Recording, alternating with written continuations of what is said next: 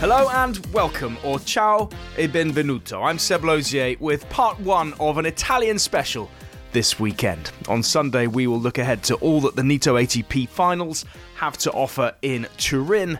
But first, it is to Milan and the NextGen ATP finals, where 8 of the finest under-21 players in the world have been battling it out this week. And after 5 days of action, it was America's Brandon Nakashima taking on Czech Jerzy Lehečka in the final. Brandon Nakashima is magnificent in Milan. He becomes the 2022 Intesa San Paolo NextGen ATP Finals champion. Finishes the week unbeaten as well. Just got better and better as the event went on. Adds his name to an elite list of players who have won this event since its inception back in 2017. And it's going to be fascinating to watch his progression over the next 12 months to see if he can scale the same heights as those that have won this trophy in the past. Another straight sets win for the American. Nakashima, the champion in Milan. Brandon, congratulations. Undefeated here and winner of NextGen. Just give us an assessment of what you're feeling right now, this moment for you. Yeah, I'm super happy right now. It was a great tournament this whole week. And, again, in this final, another tough match. Just a few points here and there. It could have gone either way.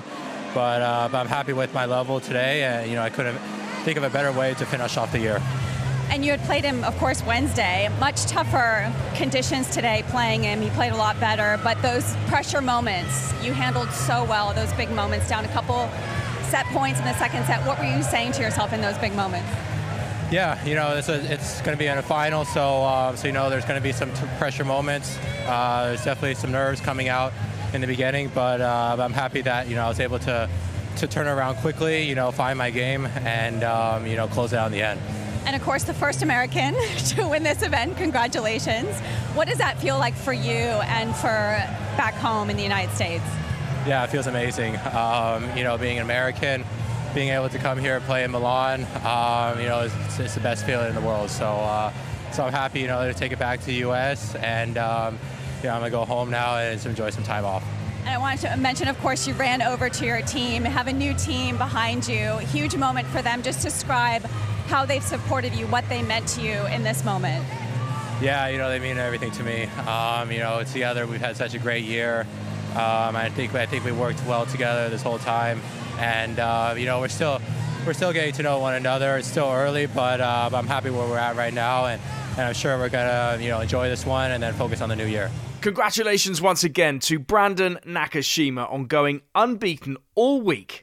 And the American is in very good hands. His coach, Eduardo Infantino, has previously worked with David Nalbandian, Juan Martín del Potro, Jim Courier, and Marcos Baghdatis. And he's confident Nakashima can build on his top 50 ranking in 2023. We go in step by step. Yes. At this moment. Everything is building. I think he will be ready. He will starting to be ready maybe in the second part of the next year. So I think he's still 21. So his best moment will be for sure around in 2 years.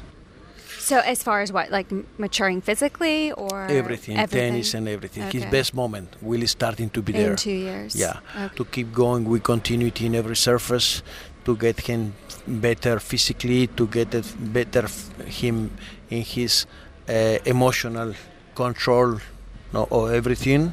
His game need to be better because he need to be more aggressive, have more options to be not predictable in his game. That's so important.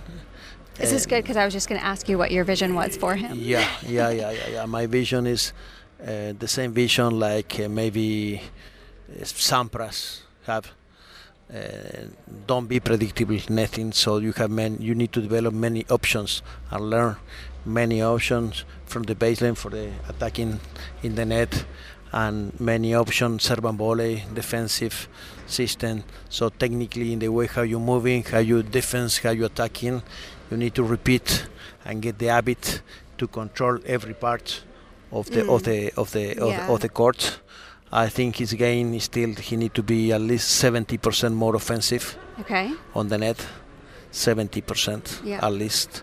So that's my idea about his tennis in the future for him.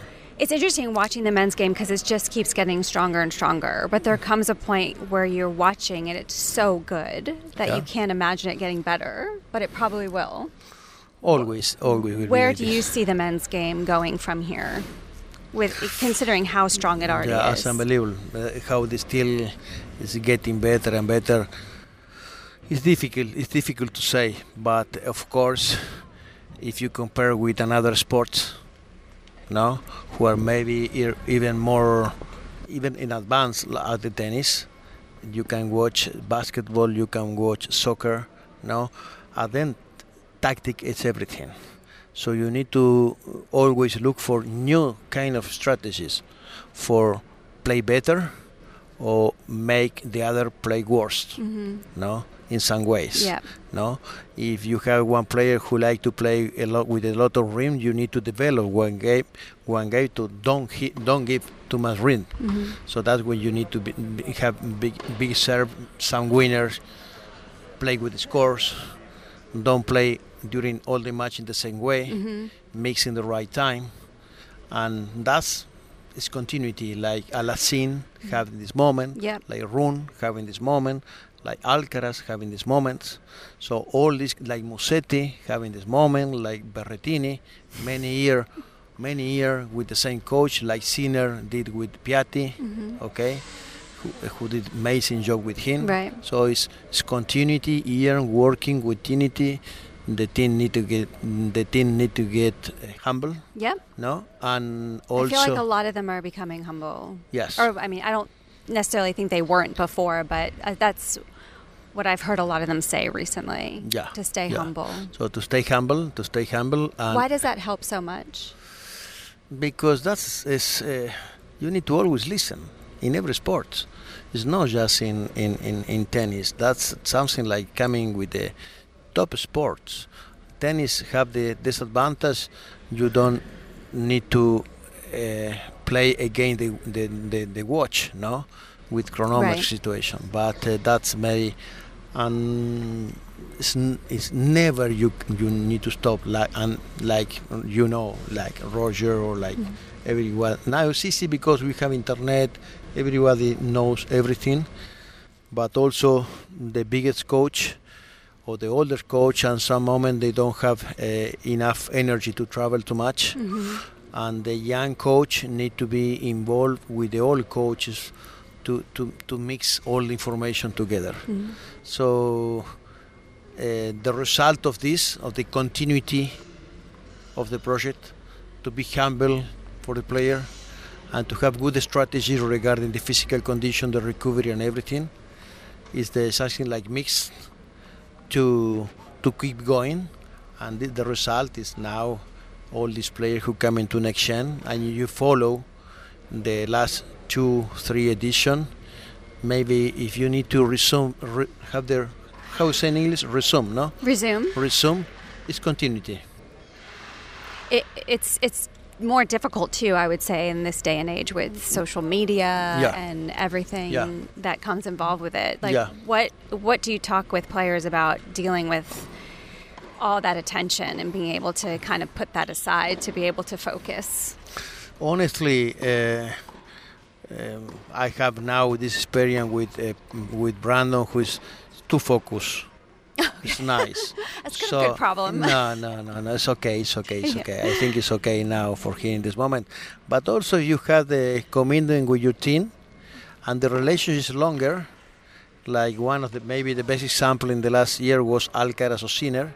No, now Alacin, but Alcaraz and Sinner, because Alcaraz is coming for one project like Ferrero, and Ferrero with his A coach, so they build amazing example for everyone. Unbelievable. Yeah. So you have example like this. You don't need to go to Novak or to Roger or to Nadal to watch this. Even Murray. Okay. So now it's more simple because you need to follow what the other did, no? And it's continuity, be humble, listen the advice. It's nothing to... Or follow what you did. No, but it's simple. It's simple. It's not too complicated. Yeah. Everything is simple. So it wasn't quite to be for Jerzy Lehečka, but he told Jill Krabus a little earlier in the tournament how he's been on an upward curve ever since winning his first challenger title in Finland last year. I proved to myself and to my team and to people around me that I can really play a good tennis, because it was an easy week there. In the final I was losing in the deciding set, so I managed to come back, and I really showed to everyone that, and to me mostly, that I can play this game. I can really be the good players, and it was always like my dream to win not on the highest level.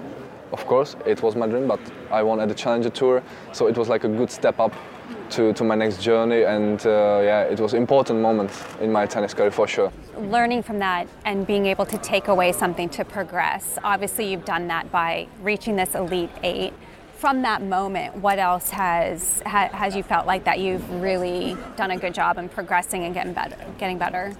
Yeah, honestly, I mean, this year has been like all about experience, for me, because it was my first year being in top 100, and to being able to compete with the best players in the world, Super happy that I had a chance to compete in all 4 Grand Slams, to be able to play some very good matches on the ATP Tour. And of course, the Challenger Tour was still part of my journey this year. I played final in Mauthausen, then I won in front of my home crowd, close to my home in Liberec Challenger. There is a few moments which I pretty like on this season, and of course in the same time there is many downs, this season where I didn't show my best, and where I just didn't play the best tennis I could, But of course, as I say, this is the part of the journey, and I think that this year has been, as I said before, mostly about the experience for me. You've handled those pressure moments well, and I want to touch on the fact that you got to top 100. Congratulations, that's a huge step. It's a really nice feeling when you finally make that mark. Can you talk a little bit about that feeling of being able to break through that top 100? It's a huge step. Yeah, honestly, for me, this feeling came with the best moment it can, after winning a match. Then it was in Rotterdam in the beginning of this year. I was playing a quarter-final match against Lorenzo Musetti, and I won 7-5 in third set. And after that moment, I had absolutely no clue. And the guy who was doing an interview with me, he just said, "Yeah, so you broke into the top 100." And I was like, "Oh my God!" I was speechless at that time, because for me as a young kid, this has been always my big dream, to compete on the highest level, to be in the top 100, And then suddenly, at one moment, he just said it to me, as it's a reality, and I was really shocked at the moment and very proud and very, very happy at the moment. And that rise up the rankings has been managed by his coach of 4 years, Mikkel Navratil. I recognize him before. I see the power, the stamina, and of course as a nice person, because he was always the guy who came and was respectful, and say hello, how are you? And even if you was giving him in the young age some tips, he was listening. You saw it already. There is something. It can be huge.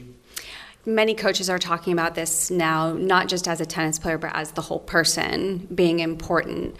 Do you work on that as far as not only obviously his tennis on court, but off-court work as well, as far as developing the human? Yeah, I fully agree.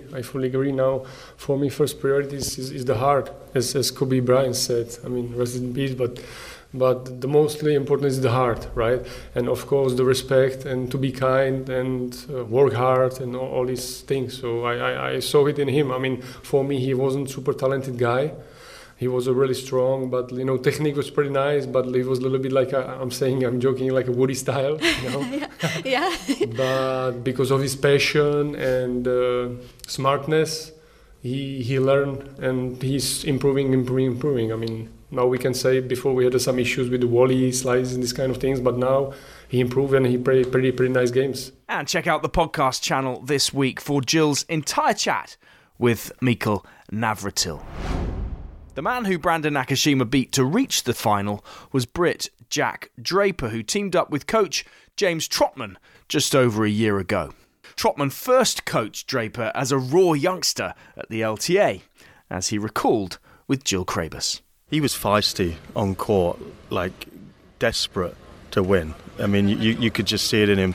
Sometimes that would kind of cloud his judgment. He could be on that emotional roller coaster 1 minute, pumping fists, the next smashing rackets. But his competitive instinct and desire to find a way to try and get through the match was incredibly impressive. He was small and didn't grow actually until pretty late on. So he was a small guy, feisty on the court, counter-punching, using his skills. And obviously that's part of the challenge now for him as well. He's 6'4", he's a bit of a beast, he's using some of those skills but also trying to impose himself physically more with his power on some of his opponents now. You mentioned physically. He's mentioned that's something that he feels like he had to work on quite a bit in order to take that next step, especially in the preseason last year, which you were involved in. I guess going about physically, because everyone's getting stronger, what is it about, or what approach would you have taken to get him to that next stage to be stronger? The first thing with Jack, for anybody or people that don't know necessarily about his journey, is he was a really good junior. Saying he was just practicing with beat him in the final of Junior Wimbledon, so that there were two guys who sort of played a lot together coming up. So there's a lot of promise, a lot of talent there. However, the next few years that sort of followed that, he's had a lot of injury problems. Obviously, COVID came along the year before. I think, maybe one of the years he played 6 tournaments, another he played 12. So he wasn't getting any consistency with his training, any consistency with his competition. So the biggest thing we actually started to look at was his workloads, trying to monitor that really closely and make sure that we were being smart in how we trained him. And the goal was, let's play 25 tournaments, next year. And it was as simple as that, because if you stay fit, you stay healthy, you can, the work gets through the body, you're not having those stop-start moments. And really it was as simple as that. Let's keep him on the court, let's keep him healthy. You mentioned a significant period in his time, I think, with the injuries and the pandemic. He had mentioned, I believe, that he was struggling on whether to continue to play. Is that correct? He I think, like a lot of people through that time, he was questioning perhaps what was happening. And it's not easy when you're living this life, right, where everything is to be a professional tennis player. I think all of these guys, that's what they dream of, playing at Wimbledon, playing the US Open, and being one of the best players on tour. And if you feel like you're constantly it's a setback, however hard you try, you have to push harder to come back, you push harder, you get knocked down again. I think it's incredibly difficult, to deal with. So not only from a physical perspective, it was really important, right, from the well-being and from his mental health, that, let's give him a chance to fulfill his dreams and kind of become the player that he wants to be. It's interesting. I've talked to a few coaches this week so far, and they've all mentioned the same thing that you just mentioned, as far as it's not that easy, this lifestyle. How do you as a coach kind of get into the mentality of the player to get them through sort of week in, week out, year after year, to be able to handle, it's a tough road? I think the people that you have around you is incredibly important. We're all each other's support network, right? The coaches, the players, physios, trainers, whoever this might be, everybody's making huge sacrifices to what is a very fortunate lifestyle, right? To play professional sport. It's fantastic, but it's not without its challenges. And I think you need people around you that you can share those experiences with, you can open up to, right? When you are having those low moments and you're not feeling at your best and you want to go home and you want to do this. So being able to share that with people you trust, I think, and people who understand you, is incredibly important. Probably the first kind of big thing that you'd look to do. And what do you talk about in those moments, those challenging moments, to get them in the right space? I think reflection's always good. It's sometimes just resetting them and asking them, do you remember where we were? That's even used it today with Jack. Do you remember where we were a year ago? He's 300 in the world. He's coming back from injury again. He's playing some challenges. He's struggling, you know, and just trying to give a bit of perspective that it's okay. This is a journey. You're going to have your ups and downs. There's going to be your highs and your lows, but let's stay consistent with how we work. Let's stay consistent with our values. Let's not be too reactive week in, week out to results and things like that. And, you know, I think them knowing that you're in it with them is incredibly important, and showing how committed you are to their tennis and to your profession as a coach. Yeah.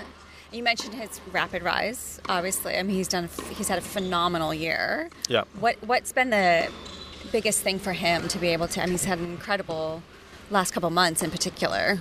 It's weird, and it's something you reflect on as a coach a little bit. I mean, my goal purely when we started working together just over 12 months ago, there was two things for me. One was to keep him fit, healthy and happy. That's where it started. And number two was to give him the tools to try to by the end of this year to be able to play top 100 tennis. Whether he was ranked 150, 200, 40 odd, wherever he is now, it was sort of irrelevant for me. It was to give him the level and to try and get his game in a place where he can play on tour and compete with the best players in the world. And, you know, it's happened. You know, was top 100 possible for sure, but to be finishing the year top 50, it's pretty incredible, and you know, there's so much more in there. From the first Brit to qualify for the NextGen ATP finals to the first Swiss. After winning the Roland Garros junior title in 2020 and 2 challenger titles this year, the future looks very bright for Dominic Stricker. After my success in Paris, everything went pretty quick. I had my success in Lugano, winning my first challenger with a wild card, something very special for me. And then everything went fast. You know, I had some struggle, but then I had a very good start of this year with Australia, my first Grand Slam, and then I went to US. Played final at one challenger, won another one, so it was a good start to the year. And then also to win another one in Switzerland, in Zug, was something very special for me. And I'm super happy how that year's going, and happy to be here. So when you get that first challenger, how much confidence does that bring you just to continue forward? A lot. Yeah. Because after the juniors, after winning Paris, I really didn't know where I am, what's my level really is, and then after winning the challenger, I knew that I got that level in myself, and then of course it was not easy to bring that level every day, but then I started to play really good, and then the ranking raised, and now I'm here. It's great. Yeah, and it's, of course, being Swiss, it's hard to not talk about how good Swiss tennis is. I know you've been asked a lot, but you've also got the experience to practice with Federer, Wawrinka, went and hit as a hitting partner in the Nito finals in London. I mean, how exciting was that, and what have you learned from those experiences the most? I've learned a lot. Talking to Roger is something very special. I practiced with him so many times now. I've been in Dubai a few times, 2 times in my life. So to practice with him, that's something crazy. He told me some tips for myself, and of course also the finals were something very great for me to see how these guys are practicing, how they're still on such a high energy level at the end of the year. So it was all very great things in my life. Any tips that you can share? He told me to work on my serve. Okay. That was something he told me pretty many times, and I would say my serve is pretty good. While Dominic Stricker claimed 1 junior Grand Slam title in 2020, Chun Sing Tseng, known as Jason, claimed 2 back-to-back in 2018 at Roland Garros and Wimbledon, where he beat Jack Draper in the final. The same year, he also reached the final at the Australian Open Juniors, and since then his progression has been steady. Earlier this year, he edged inside the world's top 100 for the first time. I was so happy, and then because I was working so hard for it, and I have a very, last year I was very down in October or September. I was losing 4 weeks in a row, and I have every match I have match point, and at that moment I was very down and didn't find a way to break through. And after I work with the new coach, with the German coach Benny, and he really helped me a lot and developed me to be better on the tennis court, and I have more confidence.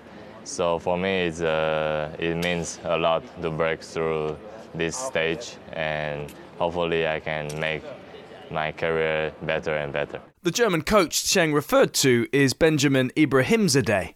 He's previously worked with Angelique Kerber, Victoria Azarenka, Stefanos Tsitsipas and Alexei Popyrin at his academy in Germany, and started helping Cheng just over 1 year ago. I think as a coach you need to understand the person first, and you need to understand how to talk to them, how to approach, what is behind their story a little bit, like because the story comes out also in the stress moments, and then you need to understand on the other side, obviously, okay, how is the game looking like, and how could be the ideal game of the player look like, and then to bring these two aspects together, I think this is what matters the most. So when you say get to know them, I just had a discussion with another coach about needing to know what's happening with them personally off court. Is that something that you feel like is crucial to be able to work with them on court?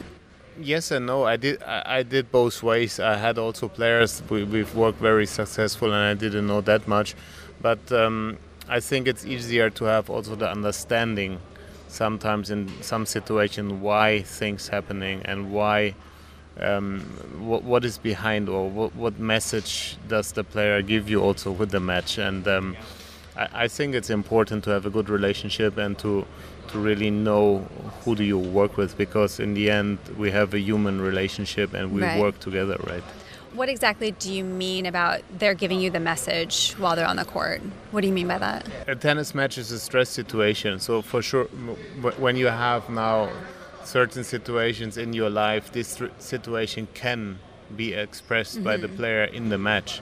And when you don't know that, then you don't have an understanding for that, and you cannot solve the problem because you don't know the story. Right. And I think it's important to have as many information as possible to really understand why the player is reacting in different situations, how he is. Yeah. You mentioned the word stress, which brings another question up for me. Are you able to, because you really want to try and create stress for the player so they can feel that before they go on for a match. Is that something that you feel like is possible to do in practice or off court or not in competition? We are trying hard. It's tough. We are trying. Well, I'm always curious about this because I wonder this myself, because it would be great if you could recreate it. Yeah, I mean, you do that in practice, obviously. It's not that easy to do it, but sometimes you try, obviously, to find situation what could stress the player. I have an example. I have a young player, and we play a game which he doesn't like, and we play for money. Okay. And we play for 50 euros the game. So something's on the line. Which is already a lot, right? Yeah. For a young player, 50 euros. That's stress. Yeah. That's nothing than just creating stress. Yeah. You know? Obviously, as higher the players get, as more tougher it is to get something to really stress them. But yes, we coaches try to find situation in practice what could be potential stress for our players. And then watching the very, very top players, one of the things they do the best is handle those stressful moments and be able to recover very fast. Do you have tips on what you bring to your players about how to handle those big pressure moments? Yeah, this is a very... Give us your secret. That's a very individual question, because there I come back to the first question you asked me, and I think to answer this question you have to know your player, right?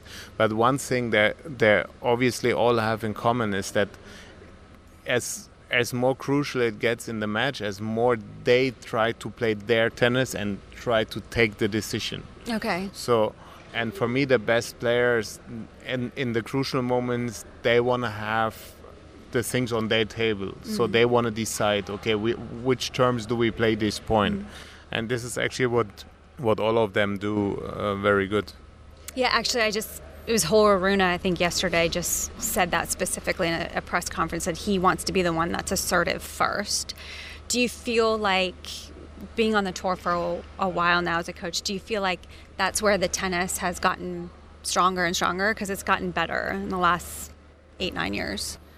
I think back in the days, Boris Becker, when he had the break point or when he was serving for the match, he exactly knew the same, and he also played on his own terms. I don't think that this is something really changed. Okay. So for me, this is a outstanding of top players that they really trust. They have the confidence that they know, okay, I gonna serve there and there, and I want to do this and this with the point. So I don't think that this is something that changed. Okay. So now, with the game the way it is now, everyone is physically faster, stronger, more powerful, and all of them starting to have more of an all-around game too, I've noticed. Where do you see the game going now? Because it's hard to imagine it getting any better than it is, in my opinion. It's so good. Yeah, it's fantastic, but I think that the goal has to be to play forward, to play aggressive, to get inside the court, to finish at the net, trying to be able to take the balls very early. I think that this is gonna be just the next step. I cannot see the game how it is in 15 years, because I think the game changes always, also a little bit with the characters coming on the top, and what the young players want to be like, right? And but for now, when I see the young guys coming to the top, like Alcaraz and all these guys, they have a very complete game. They try to make it fast. They try to play forward. They try to take the decision, obviously. Yeah. And how great is it to have those young guys like an Alcaraz, a Runa, who's doing so great, be an inspiration for, of course, we're here at NextGen, be an inspiration for example, Seng, who you're working with here? Now with Jason, we're not that far away. I mean, obviously Alcaraz is number one in the world, but they know each other for many years. They played under 12, under 14, under 16 together, so it's not that Alcaraz can be an idol for Jason, right? When you, I think it motivates you in a way to see, okay, look, I mean, these guys, they already did a step further than me. Okay, I'm top 100 now, and these guys are top 20, top 30, top 10, whatever. Now I think it motivates you, but I don't think that they can be an idol for you. Otherwise, you cannot beat them anymore. Yeah. And what of the Italians? Home advantage may not quite have worked out for one of the pre-tournament favourites, Lorenzo Musetti, but the champion of Hamburg and Naples this year still enjoyed the experience and all the support. I have a lot of friends, especially our strict group that we call like Allegra Combricola, and we are 6 friends that we grew up together and we still live together, and they are my first fan after my family. So. Oh, that's cool. Are these friends from school or friends from sports? Or? Yeah, from school and wow. From my hometown. So. We started like this company, let's say, when we were like 8, 9, and now we are same age, so we are both 20, and we shared a lot of great memories, vacation, holidays together. So we really enjoy to stay together, and they are my support, for every day, even in the bad days. So. That's what it means to a real friendship. That must have been exciting for them to watch as your career has continued to progress. You've had great success, obviously 2 titles this year, first top 5 win last week in Paris against Casper Ruud. That was an amazing achievement. What has been the key to your success and your sudden rise? I think the passion to wait until the right moment, because I had some up and down last season, and I went through a tough period, even outside even in my private life, and running through all of that maybe was the key of becoming what I am today. And I'm completely a different player from last year. I grew up a lot inside the court as a person and as an athlete, and that helped me a lot on the court, especially on the last period of the season. I achieved a lot, and I didn't expect that. So maybe I'm a little bit surprised, but even more happy and proud of what I'm doing, like in the last part of the season. Yeah, those challenges, I think people, in the moment it's tough, but for you, that felt like it only made you stronger, is that correct? Yeah. No, it's completely correct. I think the only way to, to get, better and to discover yourself more is by, getting into these challenges and try to, to win them. And that was my case, and I completely challenged myself in tennis and in life. So I'm happy that at the end I was the winner, and I'm the winner. Musetti was playing on the NextGen stage for a second time, but Milan was all new for two more homegrown players, Francesco Passaro and first Matteo Arnaldi, who still lives and trains in Sanremo. I left when I'm through 3 years ago when I went to practice in the Federation Center, but last year I came back to my hometown because we travel a lot, and when I'm home I need to stay with my family, with my girlfriend, so I like to practice at home, and since I came back I started to play very good, so I think it was the right decision. What are your most probably favorite things you like to do when you're at home, maybe outside of tennis?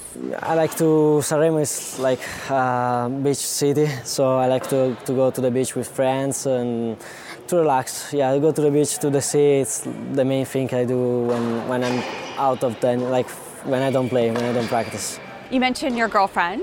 You said she's from Australia, is that right? And she's here with you. How nice is it, obviously, to play in Italy, but also have that support around you? Yeah, it's like crazy that she came here from Australia and she will stay here until December.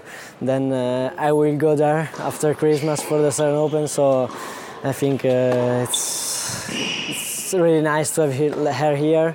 Also my family, my coach, my trainer, so everyone is here. Being in Italy for this event, it's such amazing. The last couple of years, you've really risen quickly. Last year at this time, I think you were just inside the top 400. Yeah. And now 134. In June it was 900, so... Yeah, I mean, it's incredible. What do you feel like you've really done well to have that success? As I told you before, I came back home. I'm feeling better when I practice, and I changed like all my team. I got a new coach, new trainer, and I think we started well.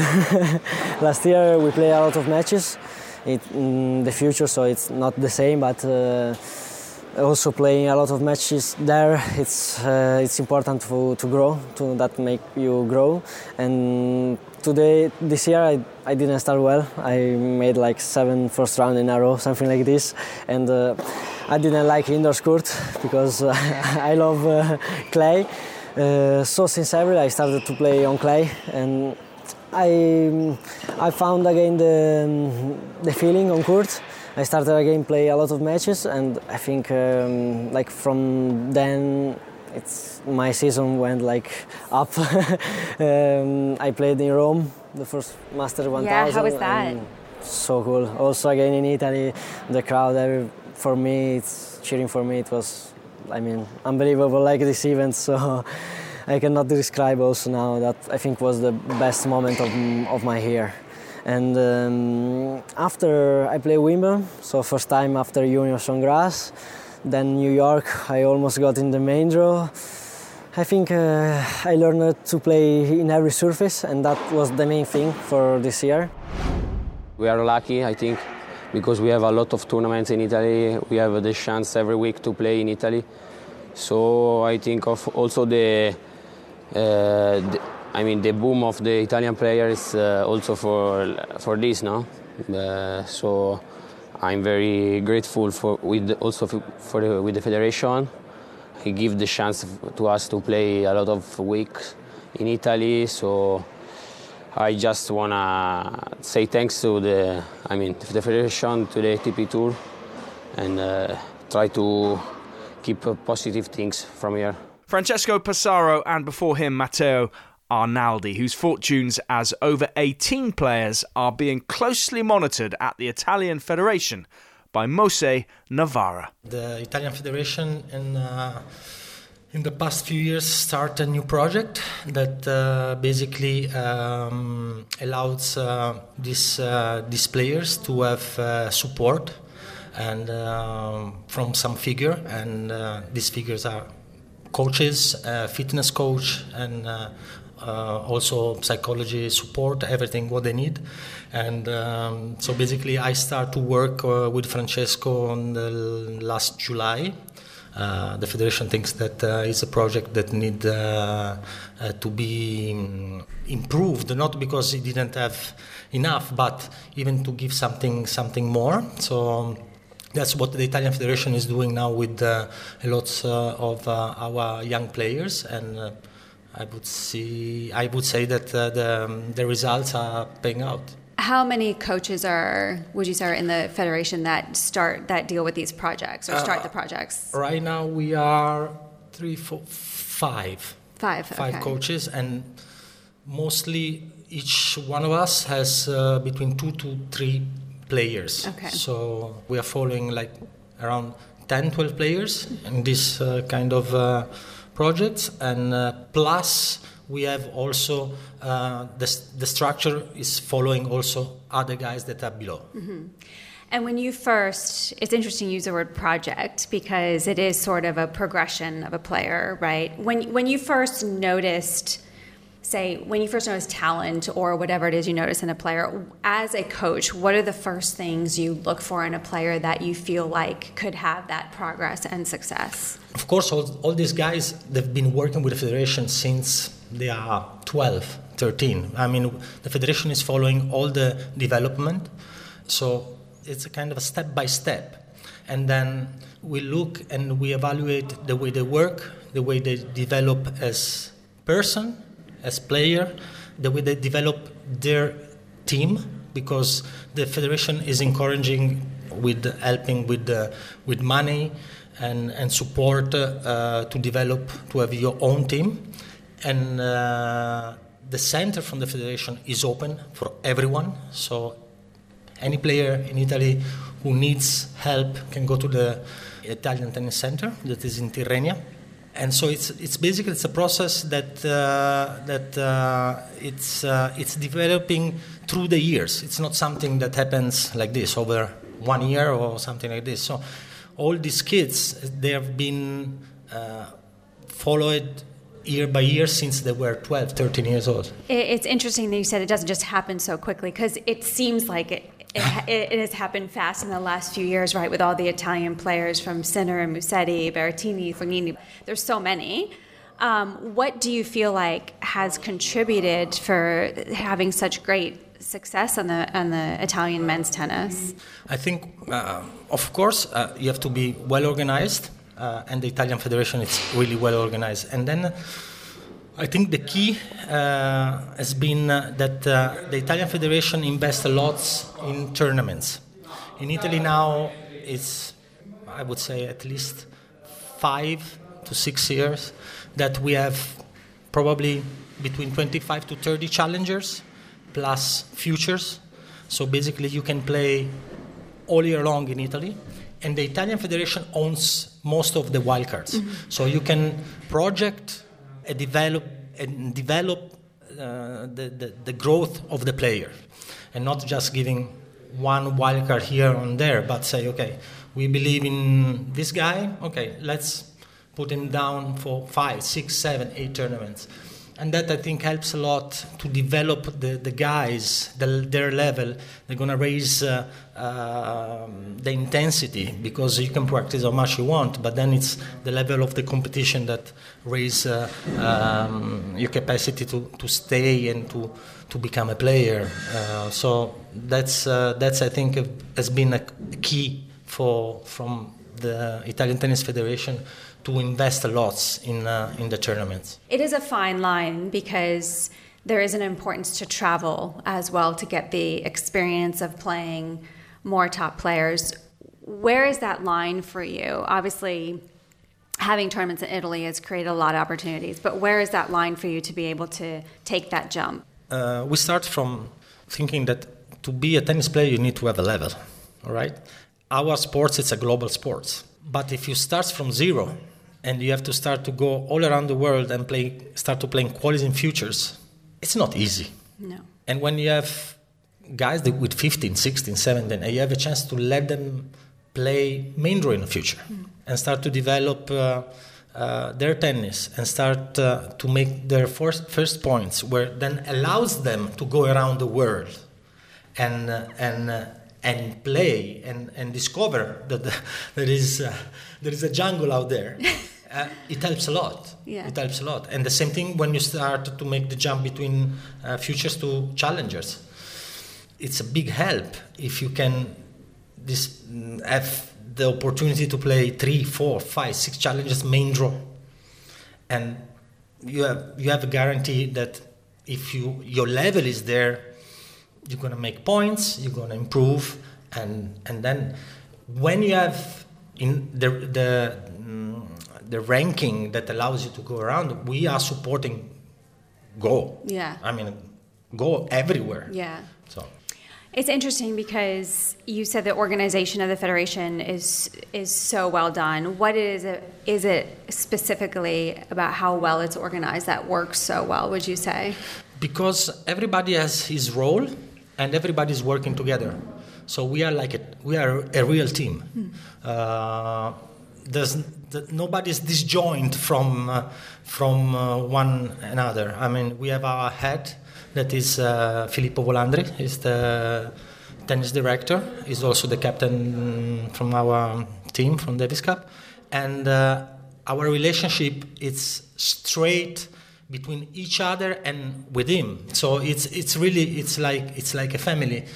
Everybody knows what the other coaches or the other department, like the fitness coaches or the psychologists or the medical staff are doing. So it's very convenient to communicate and to go forward with all the project. Even we have also sometimes some problems with some guys, but the important thing is that everybody is aware and we can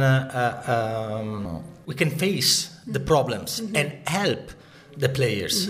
Because sometimes I think what's happening with kids, they are facing problems and probably there's nobody that is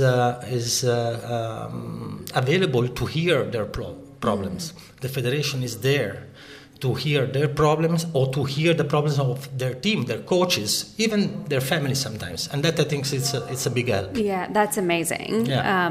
So it's like for now everything is working well, and we are definitely encouraging and try to improve, because there is always room to improve. And if you're an admirer of Italian tennis, check out the podcast channel this week for more from Jill's chat with that man, Mose Navarra. If Navarra keeps things ticking along at the Italian Federation, the ATP's chief tour officer, Ross Hutchings, plays a similar role for the NextGen finals and the sport as a whole. The whole of the tennis world has been always talking about NextGen. So for me, when someone says, what type of innovations are you doing this year, when they're starting talking about it in February, March, this could be Grand Slams, Master 1000s, media, key sponsors, Intesa San Paolo, who's our brilliant title sponsor. They're fully bought into this event. I mean, they're all asking about what we're going to do this year and who are the next superstars that are going to play. how will Carlos Alcaraz do, having won last year, next year? Will he stay stagnant, or will he become the superstar we think he will, and he gets to number one in the world in the matter of 6 months? So a lot of people are talking about next gen because everyone knows that what it means and what it's trying to identify as its role. So I think actually the fact it's got a position in the game is very exciting. I think now we're really defining what each position of each event and each initiative that the ATP are trying to do actually holds. Davis Cup is the one men's team competition that we're trying to focus on. The United Cup is a mixed team format of team competitions. Next Gen is innovation and the future stars of the sport. Laver Cup we all know Laver Cup is a phenomenal event itself. So, and then we have the 250, 500, 1000s and the Grand Slams being absolutely tremendous events and working very collaboratively with the WTA in a lot of shared resources and shared company policies and working space now. So I think now we're really trying to define exactly the role of each individual space in tennis, and hopefully, fingers crossed, that we're trying to allow people to understand what we're thinking, and it can become a bit more of a seamless explanation about the reasons why we make certain decisions in a very open and transparent way. One of the key goals for the NextGen ATP Finals is to promote the stars of the future and provide a springboard from the challengers to the main tour. I mean, we're working actually pretty closely on different plans for 2023 now about trying to allow younger players to progress through the pathway quicker if you're good enough. And there'll be different metrics of which determines if someone's good enough. And so those guys, and I'm sure on the same side, those girls on the women's side, will be able to pass through. But if you're a challenger player at the time when you're ranked 400 in the world and you're playing on the challenger circuit a lot of the weeks, you're really trying to reduce expenses and have that good week and try and build momentum, because you can progress pretty quickly in those circuits. We're going to have 200 challenger events next year, on average 4 a week. So if you think you've got 25, 30 opportunities across the whole year to then play well for maybe 5 to 10 good weeks, still allows you to have bad weeks, which inevitably athletes do. But if you can have those good weeks, you can move from 400 to 200 very quickly. And then when you're at 200, you could then play the qualifying of the bigger tournaments, you could get the qualifying of the Grand Slams, you can play potentially wildcards into big tournaments, and then when you win 1 or 2 matches, you can really jump. So it really isn't beyond the realm of belief for a lot of these players, and they can actually see a path as long as there's opportunities, and that we deliver, the ATP delivers a calendar, which means they don't have to travel to different countries, to different surfaces around the world, and therefore incurring huge expenses, which then restricts players from being able to travel and play. It's not only about player development, though. The NextGen Finals have also been a live lab for testing rule innovations, many of which we now see on tour. With the rules in general, I think in a way COVID has probably fast-tracked some of them. So we were first here in Milan at the NextGen ATP Finals to trial Hawkeye Live or electronic line calling. So in the end, when you remove line judges ultimately, we also were the first to trial the towel boxes, the shot clocks, the data analytics, where the players and the coaches have iPads with a lot of in-depth performance data that they can use. We started coaching here as well. We trialled a few different things with coaching. Back in year 1, we had the coaches have headsets and talk to the player on a headset, and then which was a bit clunky. So then we actually changed that to becoming more of just the one-way dialogue like we have now as on tour, which is a trial on tour, which we're excited for next year to continue. From the start, we've had free crowd movement. Again, thinking about fan experience, we think that sometimes it's very difficult for fans who miss that one changeover because they need the toilet or need to go and get a coffee or get some water. You have to then wait 10, 15 minutes to get back on the court. So here we've always had free crowd movement. We have implemented free crowd movement on tour on the higher levels, but we still haven't done it yet on the lower levels. It's something we could consider expanding more. Another one actually which I'm a big fan of, which I really would like to try and implement on the tour, is video review. So a little bit like the VAR in other sports, football, rugby, cricket and so on. We've had that at the NextGen the last 3 years. We've had it at ATP Cup and we've had it at the finals, the NITO ATP finals. So that means that when there is an infringement or a double bounce or something which a player thinks they need a replay of that isn't around line calling, you can immediately go to video review and look at it on the big screen. So sometimes in a really big match, in a big tournament, you think someone has not got the ball off the ground without being a double bounce, and someone says, well, I have. It's very difficult to judge. So having a replay system is something we've always had here, but it's just about now if and when we implement that on tour, which I'm confident we will at some point. So a lot of those rules have been accepted, and there's a clear alignment between the Grand Slams, the Tour and the ATP now, and the ITF about trying to have consistent rules in place for the sport. Before it was very much the ATP, the WTA and the Grand Slams actually had different rules, but now across a lot of things we're trying to find a consistent approach with regards to how we implement rules, which is a real positive, I think. And there's more innovation planned for the future. We missed out on one this year. One that I was very keen on is player wearables. So actually players wearing devices either around their chest or around their wrists to then manage a lot of information of what's happening biometrically in their body. We actually did it 2 years ago, but only with heart rate, and we were implementing it this year, but unfortunately we had to drop it at the last second. We couldn't get it over the line. Definitely something we're looking at to do on tour. Definitely something we're looking at doing at NextGen in the future.